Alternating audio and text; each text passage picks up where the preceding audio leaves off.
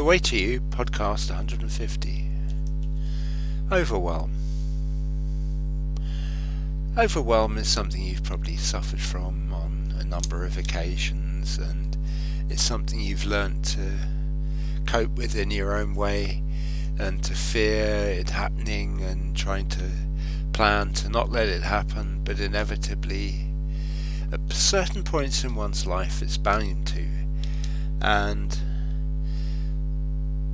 with so many messages crying out for our attention the whole time, competing inside our minds as they bombard us, it's very easy to see why we end up feeling overwhelmed, because very often the answer to all this bombardment of different messages and the fact we have to achieve so many different things in so many different areas usually is to actually just want to give up and take the day off, the week off, the month off, or whatever, just take a big holiday.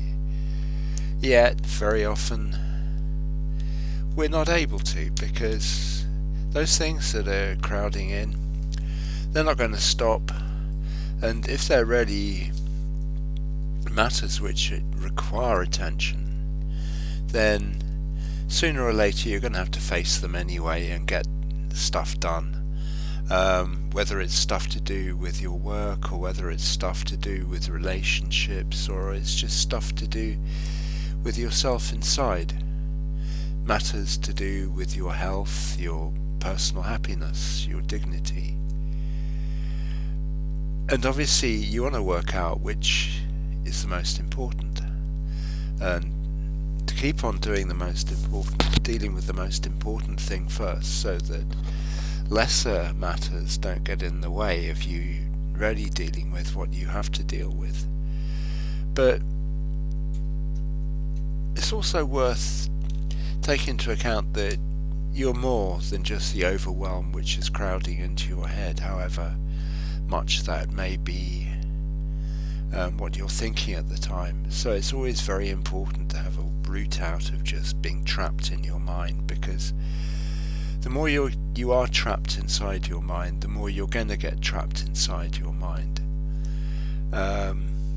Whereas if you can stop your mind, whereas if you can get it to take a break in some way, that is sort of semi-miraculous, because it's a very rare ability that some people have, or it seems to be rare, which is to be able to just stop their mind crowding in.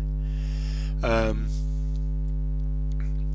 for myself, I've been very lucky in my life. I've learned this technique called no mind, which just allows me to switch my mind off.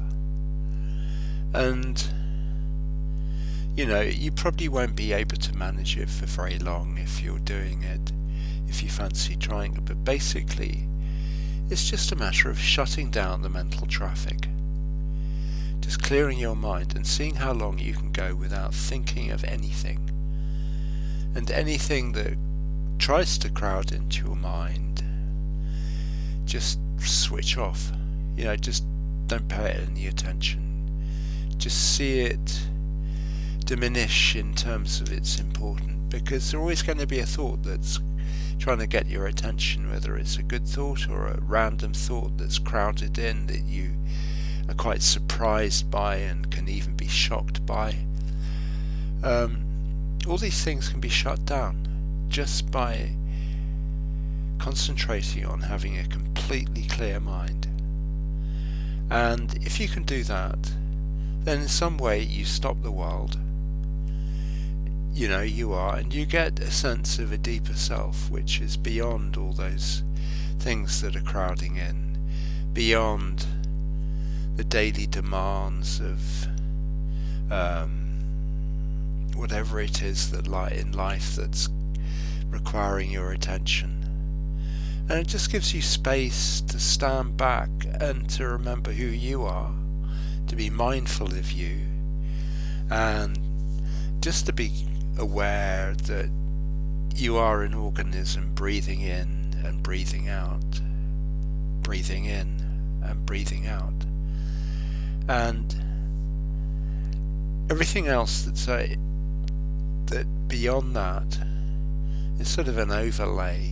Just being in touch with your basic nature is of critical importance for your general health, as it were, because there's never going to be a future where your mind isn't working, sometimes over time, unless you know how to control it.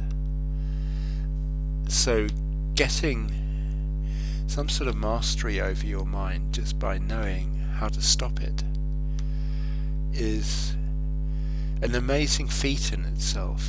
And I remember when I was learning how to do it, I'd spend hours trying to do it. I'd see if I could stop my mind for even up to an hour, which sounds incredible if you've never done it. But for myself, having meditated a certain amount, it was kind of easier, but still not that easy to apply myself, because it's sort of, you just have no thoughts coming in, just nothing. And just stopping those thoughts for as long as possible. An hour is a really useful exercise if you can do it. But just doing it for a minute, doing it for 2 minutes, that rarely does achieve something. And you just become more aware of yourself as a deeper being than all the thoughts that are crowding in. Now, obviously, you can't hold off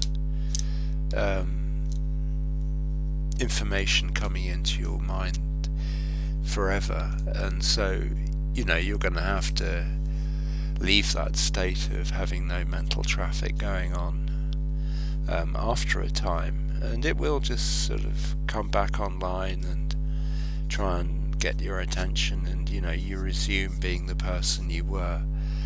But you may find that it's slowed down a bit, your mind, because your whole system actually gets to appreciate not having all those thoughts happening for a bit, and so the mind may sort of act slightly slower. And when you get more control over your mind, you can systematically decide which of the things it is that's the most important to you, so that you can get on with them, because it's no point in having these thoughts about things you have to do without you doing them.